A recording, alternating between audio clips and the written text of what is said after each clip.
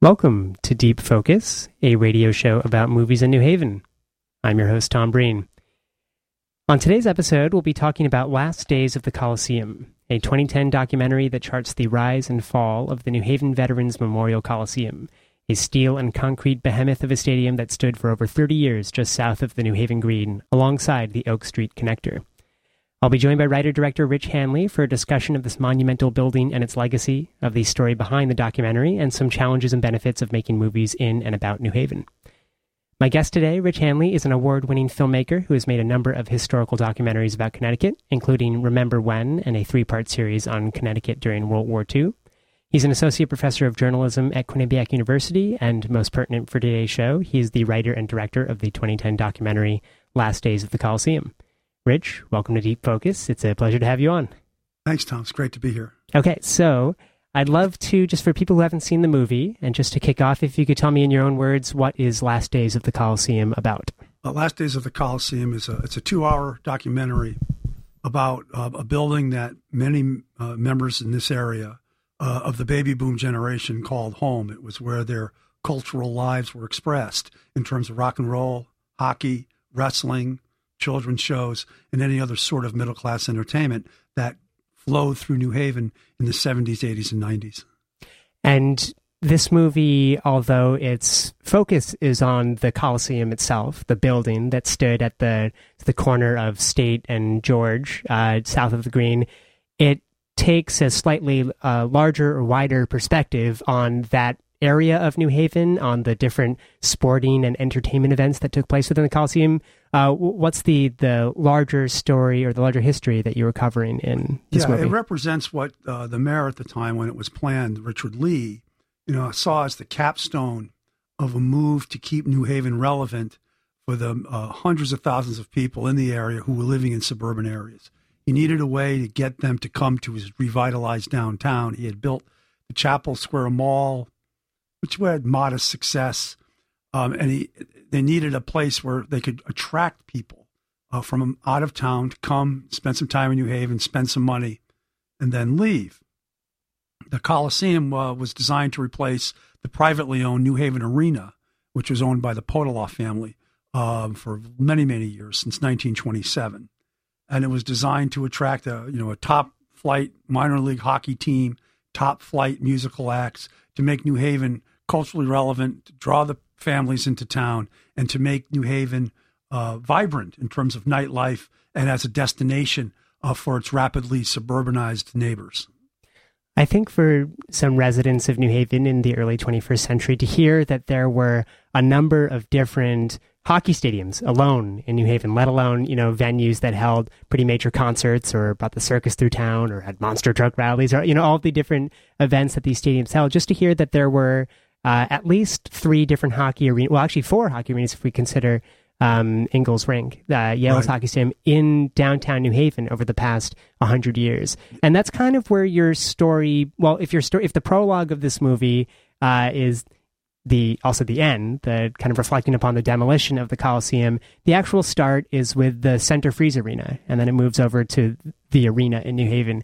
Could you give me and the listeners a bit of background on those 2 spaces? What were they? What role did they serve in downtown New Haven's kind of cultural and sports life in the early 20th century? Hockey became a popular sport at Yale in the late 19th century, and Yale fielded a pretty good team.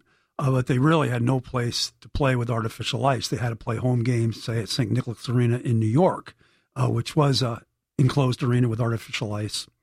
They played outdoors on Davis Pond, which is just north of New Haven-Hamden line.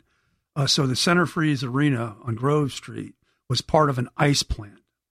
And so the owner, the Center Freeze Company, felt that it would be a good place for Yale to play hockey, but also bring in various other ice shows as the need for entertainment, grew. This was just before the heyday of the movie theater. So if you had an indoor ice rink, guaranteed ice, it meant you could get people to come watch the games and whatnot. So the Center Freeze Arena, emerged as one of the first artificial ice arenas in the United States, and it was built in a very much a classy fashion. It was very much seen as a class place.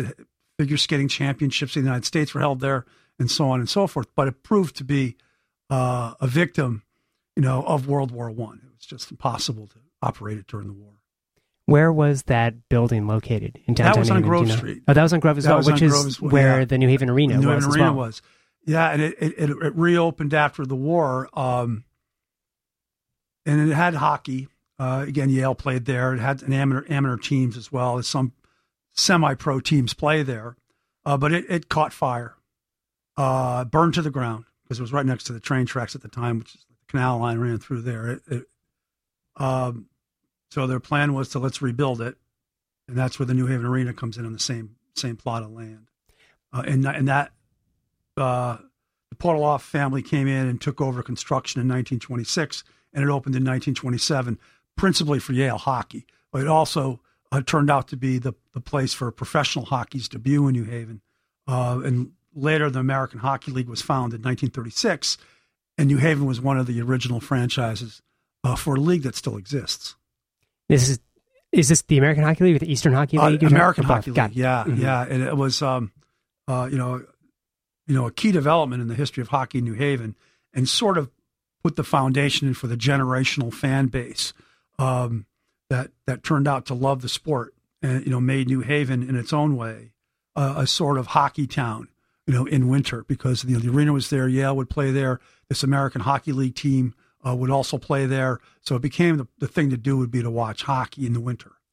I know that we're still kind of in the prologue to the Coliseum. We're talking about the buildings and the hockey arenas that came before the Coliseum and kind of led up to it. But just staying with those two buildings for a second more, the Center Frieze and the arena, the Coliseum went out with a big bang, and quite recently. I mean, this is a building that a lot of people have personal attachments to and memories of people still living in New Haven today. But these buildings are a bit more distant in New Haven's historical memory.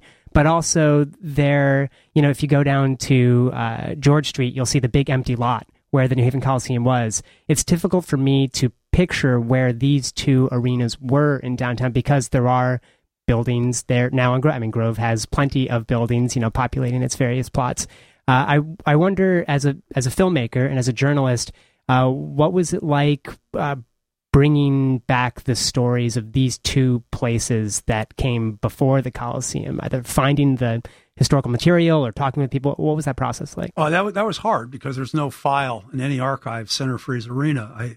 I basically stumbled upon it doing research, looking at old newspapers, and I noticed that there's this place called the Center Frieze Arena, and that's when you start digging deeper and deeper.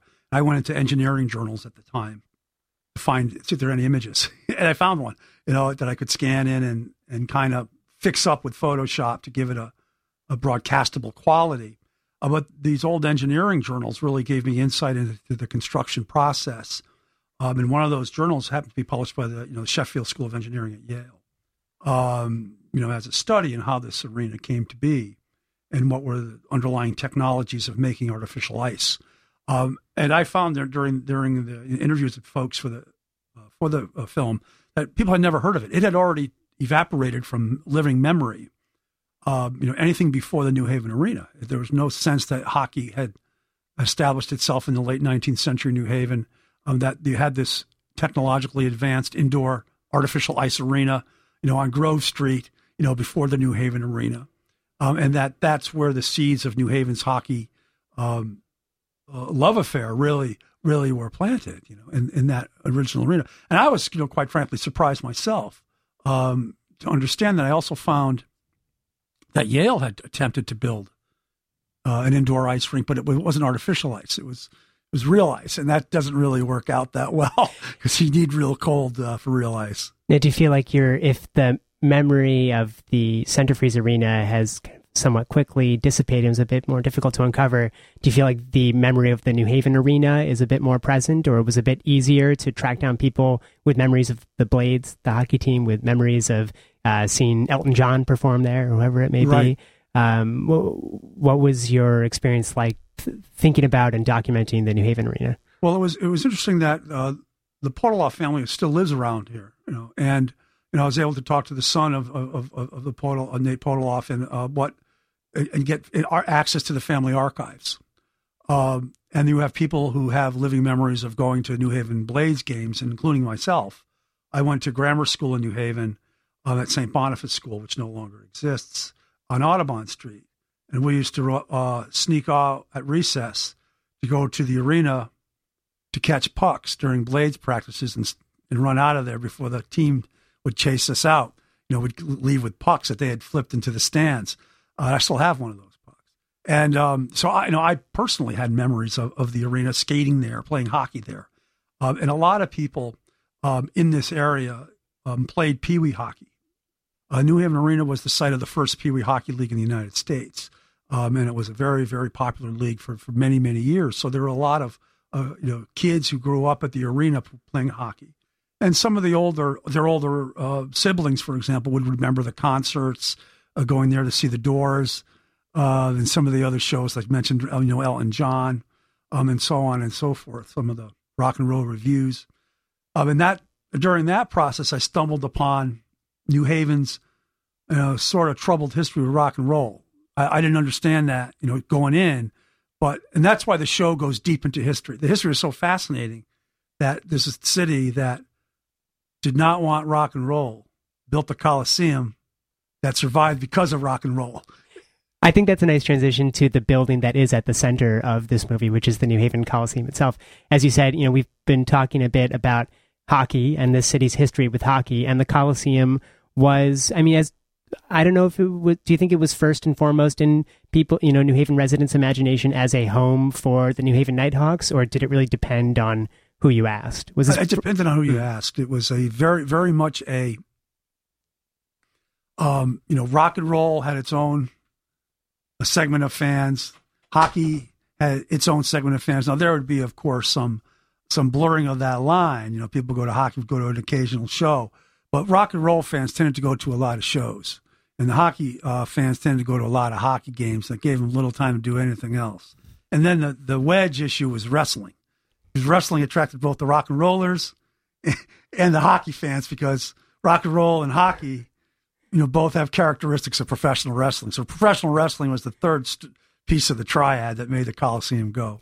I think one of the most fun parts of watching this movie for me, and thought-provoking parts, was how you describe, I think you call it the holy trinity of middle-class spectacle entertainment. It's hockey, wrestling, and rock and roll in the 70s and 80s as three things that they may have their separate audiences, but there are points of intersection, whether it be section, was it 14, the jungle, right, that kind of brought the heavy metal attitude and headbanging and aggressiveness to the hockey stands. Not that hockey is lacking in that level of machismo, but I love the way that you weave the different kind of strands of entertainment that the Coliseum survived on and thrived on, and talked about how they were all in some way representative of the baby boomer generation. So tell me a bit about how do the baby boomers figure into this story? The story really is about the rise and fall of the baby boomers, with the Coliseum as a metaphor,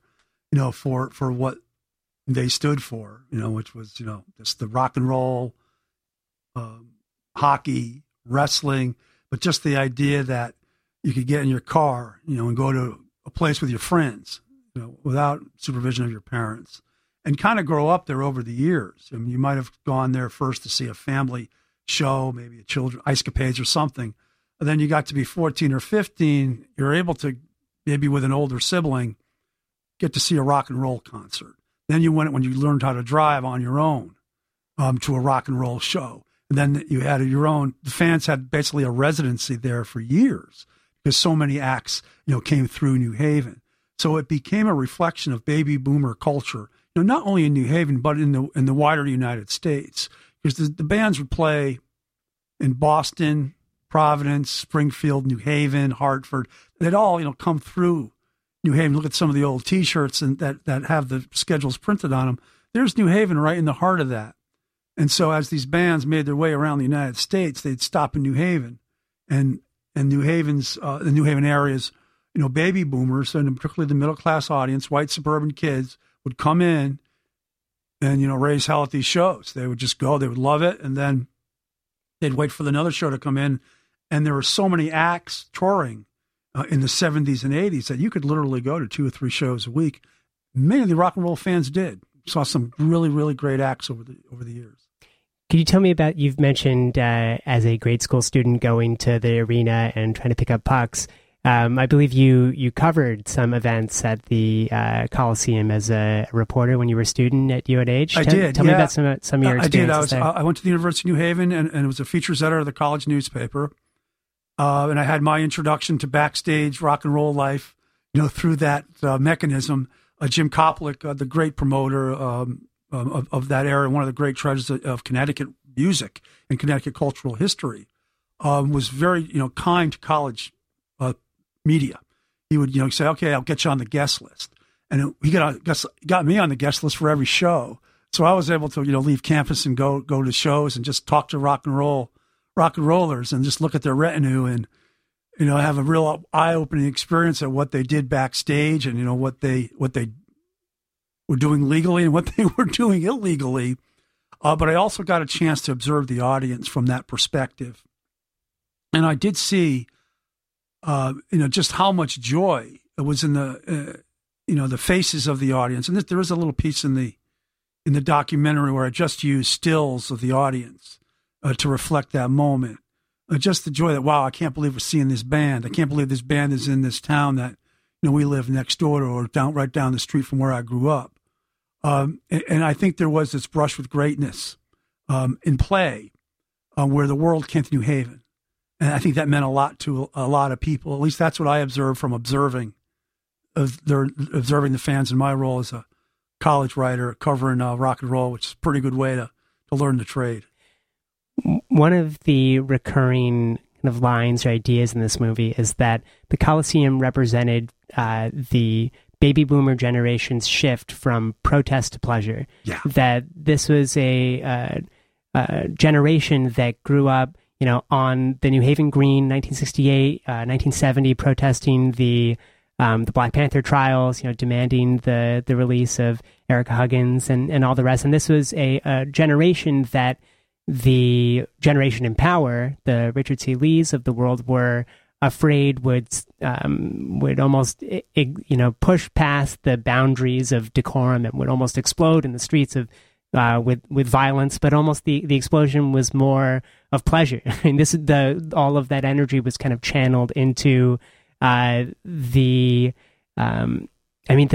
narrative of the baby boomer generation, I think, has not necessarily been a kind one in the way that we reflect upon the trajectory of their impact upon kind of bettering various social, cultural, political ills that still plague our country. And I wonder, as someone, explicitly looking at the Coliseum as a symbol and as an actual place of meeting for baby boomers, and you thinking about that trajectory of protest to pleasure, is this one primarily of nostalgia? Is it a critical one? Is it are you condemning it? Or is it something just reflecting upon this is what happened in your eyes and your peers' eyes? Oh, it's a critical assessment. And I write in the script that they, traded the mud of Woodstock for air-conditioned cushioned seats to the Coliseum. And, after that, the Black Panther demonstrations in New Haven on May Day in 1970, a year later, the Green's empty.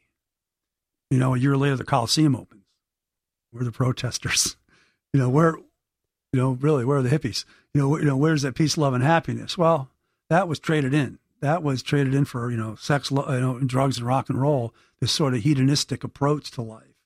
Which, if you look at the time, the boomers had protested Vietnam. There's, racism and all these other things. There's a sense of exhaustion, I think, in the early 70s. And that exhaustion led to this sort of, feeling that, hey, let's just have fun. Let's just let it go. Let's just have fun. Let's go to see a show. Let's see rock and roll. And you see rock and roll change. You see it becoming more commercial, more corporate. You see a lot of compromises being made that were not made earlier. And one of the more ironic points is that, as you said, New Haven was scared out of its mind as an official entity, as an official government, that those demonstrations would spill over into the Coliseum and would contaminate the Coliseum, which was designed for family. So it's so much so that the mayor, it was first Lee and then it opened under actually Bart Guida, banned the words rock and roll. You couldn't use the word rock in your poster. You had to say Pops concert, the Beach Boys in concert, a Pops concert. You couldn't use rock and roll. They were afraid of what it would represent or what it would attract. And they had nothing to worry about. It would just attract baby boomers with a few dollars to spend on tickets who just wanted to smoke pot and do so publicly and listen to rock and roll music. I think that Toads on Broadway is kind of a dump. But one thing I so appreciate about that venue is that they are the last business on that block in that whole district that is not owned by Yale University. And God bless them, they try to throw it in the university's face every single chance they can. I mean, they have people spilling out into that alley on campus, teenagers who probably are doing things that teenagers are not legally allowed to do. And they have the big tour buses taking up all of York Street. And Toads really stands in defiance of the kind of corporate sanitization that Yale, for better or worse, is looking to push upon the various commercial entities on Broadway. That's you're right. Absolutely. I wonder if you see, is this, you talk a lot about the inheritance of the Puritan spirit in New Haven and the fear of, of disorder trumping order. And it sounds like a lot of that was in play with the New Haven Arena, with the Coliseum. Do you see that still happening today? Oh, yeah. Oh, yeah. That's a major subtext of the film. This New Haven's puritanical vibe. It stretches from the opening to the end, because it's present and it's present today. There's fear of the other. There's fear of, there's fear that somewhere someone may be having fun, as someone once said. That's been, braided into the history of New Haven since, the 9 squares were founded. So I think that Toad's Place does represent the last redoubt of the spirit of rock and roll and the spirit of rebellion and the spirit of what could have been, when people would be able to get together listening to all kinds of different music and in the spirit in which it was created, and it is the last space on, and looking over thinking about the history of rock and roll in New Haven, it's pretty much it. And, there's Cafe 9 has a certain spirit to it, certainly. There's no disrespect to any of the other clubs as they come and go. And the outer space out in Hamden. The outer space, yeah. Really it's certainly, the heart of rock and roll, is, as the song goes, certainly beats in New Haven. There's certainly a current here that wants to keep it alive, and we're all grateful for that and happy that the next generation is taking good care of that spirit. But Toads represents, I think, something that has survived. It has this survivor sensibility to it that I respect and appreciate. Well, you are listening to WNHH LP 103.5 FM, New Haven's home for community radio. I'm Tom Breen, host of Deep Focus, and I'm talking with today's guest, writer, director, professor Rich Hanley from Quinnipiac University, and we're talking about his 2010 documentary, Last Days of the Coliseum.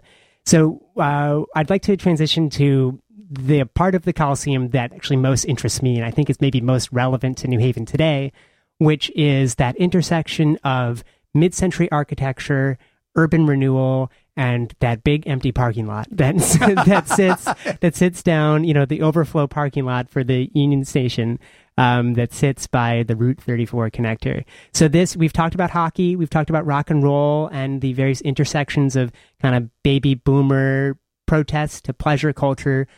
What role did the Coliseum play in New Haven's history of urban renewal and the physical transformation of downtown? It was really the last piece of, Mayor Richard Lee's redevelopment vision, that started in the 1950s when he became mayor. It was the capstone to it. And unfortunately, it ran into the headwinds of financial trouble. There was also, I think I counted 19 separate labor strikes that took place during the building's construction, which delayed its opening, which increased its cost, and New Haven was running out of money.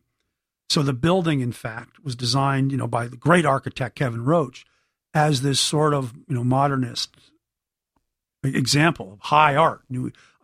Lee wanted the top architects to practice in New Haven. He didn't want bland corporate buildings. He wanted signature buildings, and the Coliseum was supposed to stand as one, and Roach designed it as such. but it was never completed. It was supposed to be sheathed, at least the parking garage was supposed to be sheathed in translucent panels, which would have lightened the girders a little bit, gave it a sense of elevation and lift at night. The entrance was supposed to be clad in glass walls with the exhibition space. And that would have lightened up the front of the building. Instead of deadening it, it would have lightened it up. But the exhibition hall with glass walls was never built. The translucent panels were never installed. The building was basically opened as is, well short of the original designs that Roach had in mind as a signature architectural monument at what he saw as the gateway to New Haven. So you have the Knights of Columbus Tower, which with its verticality, thrusting up to the sky. Also designed by Roach. Also designed by Roach. And you had the horizontal Coliseum kind of anchoring that verticality there, and right coming into New Haven. So it acted as sort of like a gateway into New Haven. But Roach's best designs were never realized.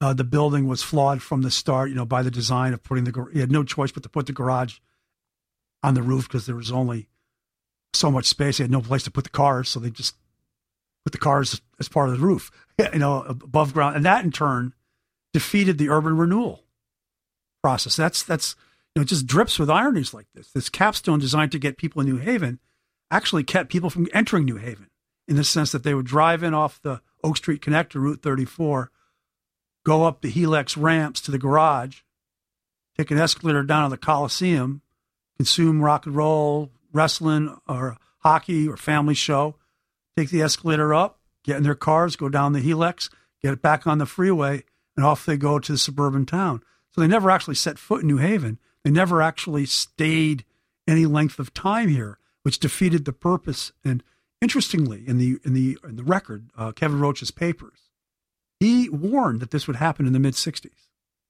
He told Lee, according to a document that I have, that if you don't put other things around the Coliseum, it'll be a dead zone most of the time because there's no way you can have 365 concerts, hockey games, and so on. And it turned out to be true.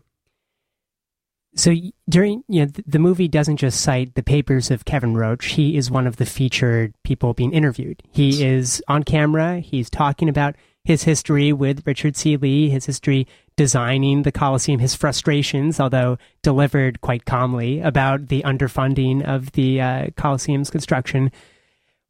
Paul Bass, the editor at The Independent, wrote a review of Last Days Coliseum when it came out in 2010, and the focus of his article was on Roach as an interviewee in this movie, and how, I'm not sure if this is a word, but how unpenitent he was, how he seemed, quite confident that the ideals were pure, the execution maybe wasn't perfect, but this is what happens with great ideas in the history of architecture.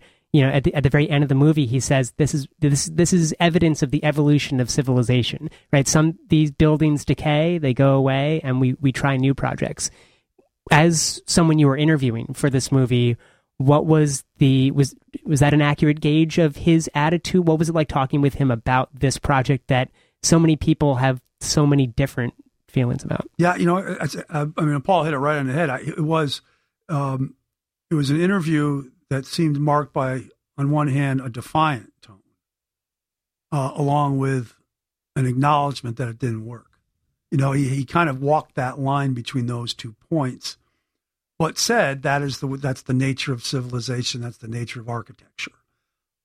So he eventually came to acceptance, but I can assure you he was not happy about the way the city treated him, the way the city treated the building, and the way the city so cavalierly, according to him, didn't try to fix the building again. And then if former Mayor John DeStefano's in the film, and he explains why. It just cost too much money. I mean, the thing cost $23 million to build. It would cost another 23 at least million to fix, and was it worth it? And there was a good deal of conversation at the time that it should be, architectural heritage needs to be saved and all this other stuff. But that argument would not win the day. Another featured interviewee in the movie is Douglas Ray, who's a professor at Yale and who wrote a great book about New Haven's architectural history and just the history of urban planning in the city called City, Urbanism at Its End. And I was flipping through one of the chapters on Richard C. Lee yesterday, and I've got a very short quote from that I want to run by you. And he's talking about the challenges of Richard C. Lee's time, the many failures of his administration, but ultimately he ends on quite a conciliatory, if not praising tone. He says, "No 20th century mayor of New Haven and few in America came close to Lee in personal vision, in quality of appointed staff, or in ability to articulate issues for just about any imaginable audience. Few, if any, dared to dream of attempting as much as Lee actually accomplished." You know, we were talking about how the baby boomer generation, the narrative around the baby boomers, I don't think has lived up too well to today, to younger generations who think about the excess and maybe the hedonism and the lost opportunities. And I think that Richard C. Lee also, for a lot of New Haveners, those who know about him and think about him, his legacy does not stand up well, I think, on a lot of fronts because of the way that these big urban renewal projects like the Oak Street Connector, like the New Haven Coliseum, completely separated neighborhoods, the Hill from downtown, most infamously. When you're thinking about this project and when you were putting the movie together, where do you come out on the Lee administration and the whole, the model city and its legacy in 21st century New Haven? Lee was a reflection of his time. It was of mega projects. That the way you renewed cities was to basically destroy them and rebuild them with concrete. That was the attitude at the time. Again, it's some sort of approach, which meant that if you eliminated the old, the new would automatically emerge, and the new would naturally be better than the old. And as we know now, that's not the case. But that was the prevailing attitude not only in New Haven but elsewhere. Lee just knew how to maneuver the federal bureaucracy in a way to get money to make it happen in an extraordinary way in New Haven. But his legacy is now being dismantled. Route 34 is being buried and removed to try to connect the city. Coliseum is now a parking lot. A lot of his plans were to so much of the time that as soon as that time passed, they were clearly dated, and it was time to almost revert back, to a period of time when New Haven was a bunch of neighborhoods knitted together with their own personal identities, their own identities that made sense to the town, that made sense to people who lived here, instead of freeways. Because all the freeway did was help to destroy New Haven, because it made it easier for people to get the heck out and just come in, take advantage of it without paying any taxes and getting out again. His administration has to be one considered, obviously a failure because, or not a failure that things wouldn't be being undone. They wouldn't be undergoing being undone. But as Professor Ray said, he is remembered as someone who tried. And there are lessons in that it's not enough to try. And you need to be a little more thoughtful and less blunt when it comes to removing people from their homes. Because new does not necessarily mean better, and new does not necessarily mean you're solving the problem you seek to address. This movie, again, one of the things I so appreciate about it was how it takes this one architectural monument and it pulls out. It looks at what this represents as a symbol for New Haven in mid-century America and the various generations that filtered through it. And one thing I'm interested to talk with you about is how the Coliseum, if at all, reflected or played into race relations in this city. There are very few people of color interviewed in the movie. We were talking earlier today. One of the women is Michelle Turner, who has a show on WNHH called The Show every Tuesday. And she talks about her experience seeing Earth, Wind, and Fire. And you also talk about how the Harlem Globetrotters came through town. And I was talking earlier today about how I was talking with Joe Ugly, and he had memories of, coming with his friends from New Hallville and other friends from the Hill to events at the Coliseum. But, we know, looking back on this time of urban renewal, it wasn't arbitrary about who was necessarily fleeing to the suburbs and who was benefiting economically from it. It was often, middle-class and upper-class white people who were fleeing the city and who were helping kind of divest it of the funds that kind of left a lot of minority communities at least their neighborhoods, kind of strangled and underfunded. Do when you think about Coliseum, do you think about race in New Haven at all, or was this more about class or entertainment or something? Well, no, unrelated? I think race is a critical piece of it because it was designed. The Coliseum was designed to reverse white flight, at least for one night at a time. Just to get those folks who moved to the suburbs into New Haven to get them to spend money. That's what it was all about. The acts there was a diverse acts. Book New Haven in the rock and roll business. You're interested in selling tickets, but if you look at the core acts, the rock and roll, heavy metal acts that were most popular at the Coliseum, it would reflect the sensibilities of the suburban rock and roll fan. These are the Van Halen, the Judas Priest, Def Leppard, and that sort of band, hair band, more so, than say R&B acts. Although you had hip hop shows there, you did have, a diversity of concerts. Within that, if you total it up, it's a fraction of the shows that took place there. And in terms of sports, hockey is largely a white sport with largely a white audience. And so if you put two and two together, you see that its impact was to serve to reverse white flight, at least for the entertainment dollar. And we know it didn't work. I'm not sure how closely you watch that space now. I mean, in 2016, but I think that the current status is that a Canadian company called Live, Work, Learn, Play has contracted with the city to build out this kind of $400 million mini city of kind of mixed income apartments and various commercial spaces and a public square. And, it's great, but I look forward to it actually being there. It's difficult to imagine it actually happening. But I wonder, in 2016, reflecting on both this movie from 2010, which you worked on for, I believe, 5 years? 5 years. And also the Coliseum that stood there for 30 some odd years. How do you feel about that space? How do you feel about the legacy of the Coliseum in 2016 New Haven? It's disappointing that space hasn't been developed yet for apartments and shops and stuff to liven up that part of town. I mean, it is a key part of the city. It's at the gateway, to the city, and I know the parking lot's useful, but it's not the best use of that space. The best use of the space is space that allows people to gather and live, love, talk, pray, just be themselves, and which is in many ways what the Coliseum, could have been. They're what Jehovah's Witnesses would hold. That was one of my favorite stories. You know what I mean? The mass baptisms. Yeah, So you think about it. Well, the Coliseum did, fulfill that role. Now that role can be fulfilled by people who actually not just visit, but people who live there. And because of that, it'd be a much more meaningful role as people will put down roots in the town. This is a diverse city which requires a response, to housing and other issues by people who live here.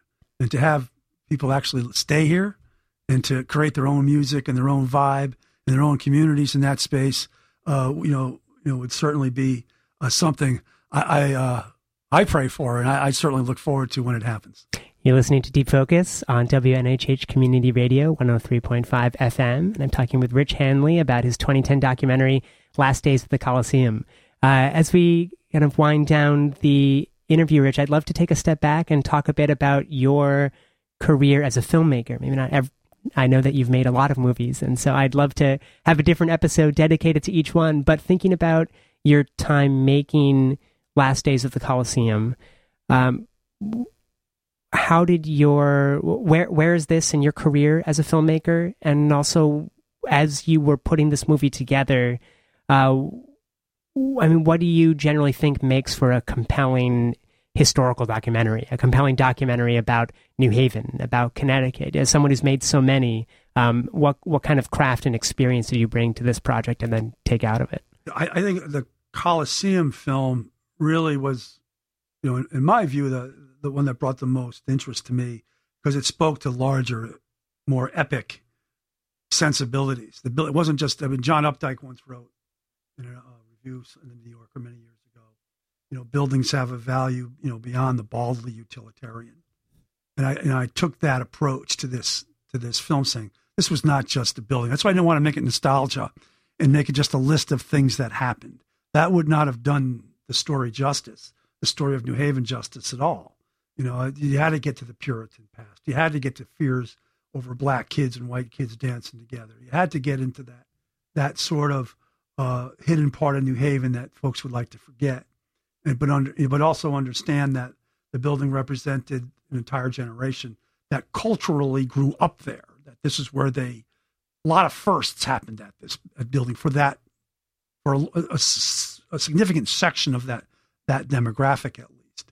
So it was clear during the research that this film was going to be bigger than a one-off tale of the flood of 55 or something. That this meant more than just the building. And those are the films I think that people like to make the most, because you see it when you do. You got to do primary research. You can't just go out and interview people. You got to go out and get in the libraries and try to find the larger meaning. If you can't find a larger meaning, that's probably not a good story. The building doesn't, if your story doesn't represent something larger than itself, well, that's a hard reason for people to give up their time to watch your work. It's got to be larger than the singularity. So when I look for stories, I look for things that speak to wider issues that can be told through a singular or an anecdote or something like that, but that express larger issues in more meaningful ways than people might not originally know. Like, folks were surprised at this documentary. They really thought it was just going to be a list of things that happened. Like, well, that's a 9-minute show. They played, done, blow it up. I said, it's more than that. And the most common remark was, I didn't know. And as a filmmaker, when you get responses from the audience that say stuff like that, I didn't know, then you've been successful. And I heard a lot of I didn't know that about the Coliseum and all its various, and all the various threads of the story, that I tried to braid into a singular tapestry. New Haven has a very lively and vibrant cultural scene. Whether it be visual arts, whether it be music, theater, there's a lot going on any given night in New Haven. And it's one of the things that makes it such a pleasure to live here. But also, one of the goals of this show is to talk with people who make movies, who teach about movies, who do interesting things around movies, and to show other filmmakers and film lovers in New Haven that there is a community of filmmakers here too, a fragmented one, and I think that one that people should be aware of. I wonder, as a kind of New Haven filmmaker yourself, what are some challenges and benefits of being a filmmaker based in this community, and also telling stories about this community? It's a tremendous community. Here, you have producers, writers, directors like Carol Evans. You could always call up or send an email to, and Carol, I got an issue. How do you make this happen? Or you have a problem in storytelling and the narrative. There are always other filmmakers you can. Rebecca Abbott is another one that you could say, hey, how'd you get out of a jam like this? Or how do you get the funding for this? Or what do you hear, in the funding circles? What are some of the issues? What are people talking about? What do they want to see? So, there is this community here that often takes place not at meetings or at call, but just through email and phone calls and stuff. And I think New Haven's got one of the deepest pools of talent, of any city of its size, in this area of documentaries. If there is some way to come up with, some sort of funding mechanism that would allow the great artists to make their work, because although you have equipment's less expensive than ever before, editing is less expensive than ever before. To make a quality show, you still have to put some money on the screen. It's just the nature of the thing. You let some of these folks be themselves and let them create their work. I think there'd be this tremendous explosion of art and of personalities, and that's the kind of thing that makes a city a city. It's the kind of thing where you can get together and watch something together and comment on it, stuff and you run into people at the various coffee shops in Orange Street. Hey, what are you working on? What are you doing? That's what makes a city a city. That's what makes it, worthwhile, to get up and go out and go talk to people and meet people and just luxuriate in the sensibilities of people who are trying to make stuff happen. And that's what a city represents. This is just New Haven is 125,000 people trying to make stuff happen, and in the arts is a significant portion of that are making it happen. And I'm very blessed to live in this town and to know some of these people and to learn from them. I'm an old timer now, I've been doing this for a long time, but I'm still learning. I'm still looking at art. I'm still trying to get better, still trying to find that story that'll make a difference in the lives of people. What's on the horizon for you when it comes to filmmaking or teaching about movies? What's in your life right now around movies? Right now, I'm finishing a piece on it's a small piece, short piece, just on a small town ski jump in Connecticut. I wanted to test some footage and test some technologies, drones and stuff. So you just can't go out and do it. I want to make a show, but I want to use that show as a good, solid story, very interesting story about interesting people, kind of tucked away in northwestern Connecticut there, with a ski jump, which seems very odd. So it's not in New Haven, but you use shows like that to constantly try to perfect your approaches to filmmaking. So if another film comes along, another idea comes along, I'll have another tool to use to tell the story better.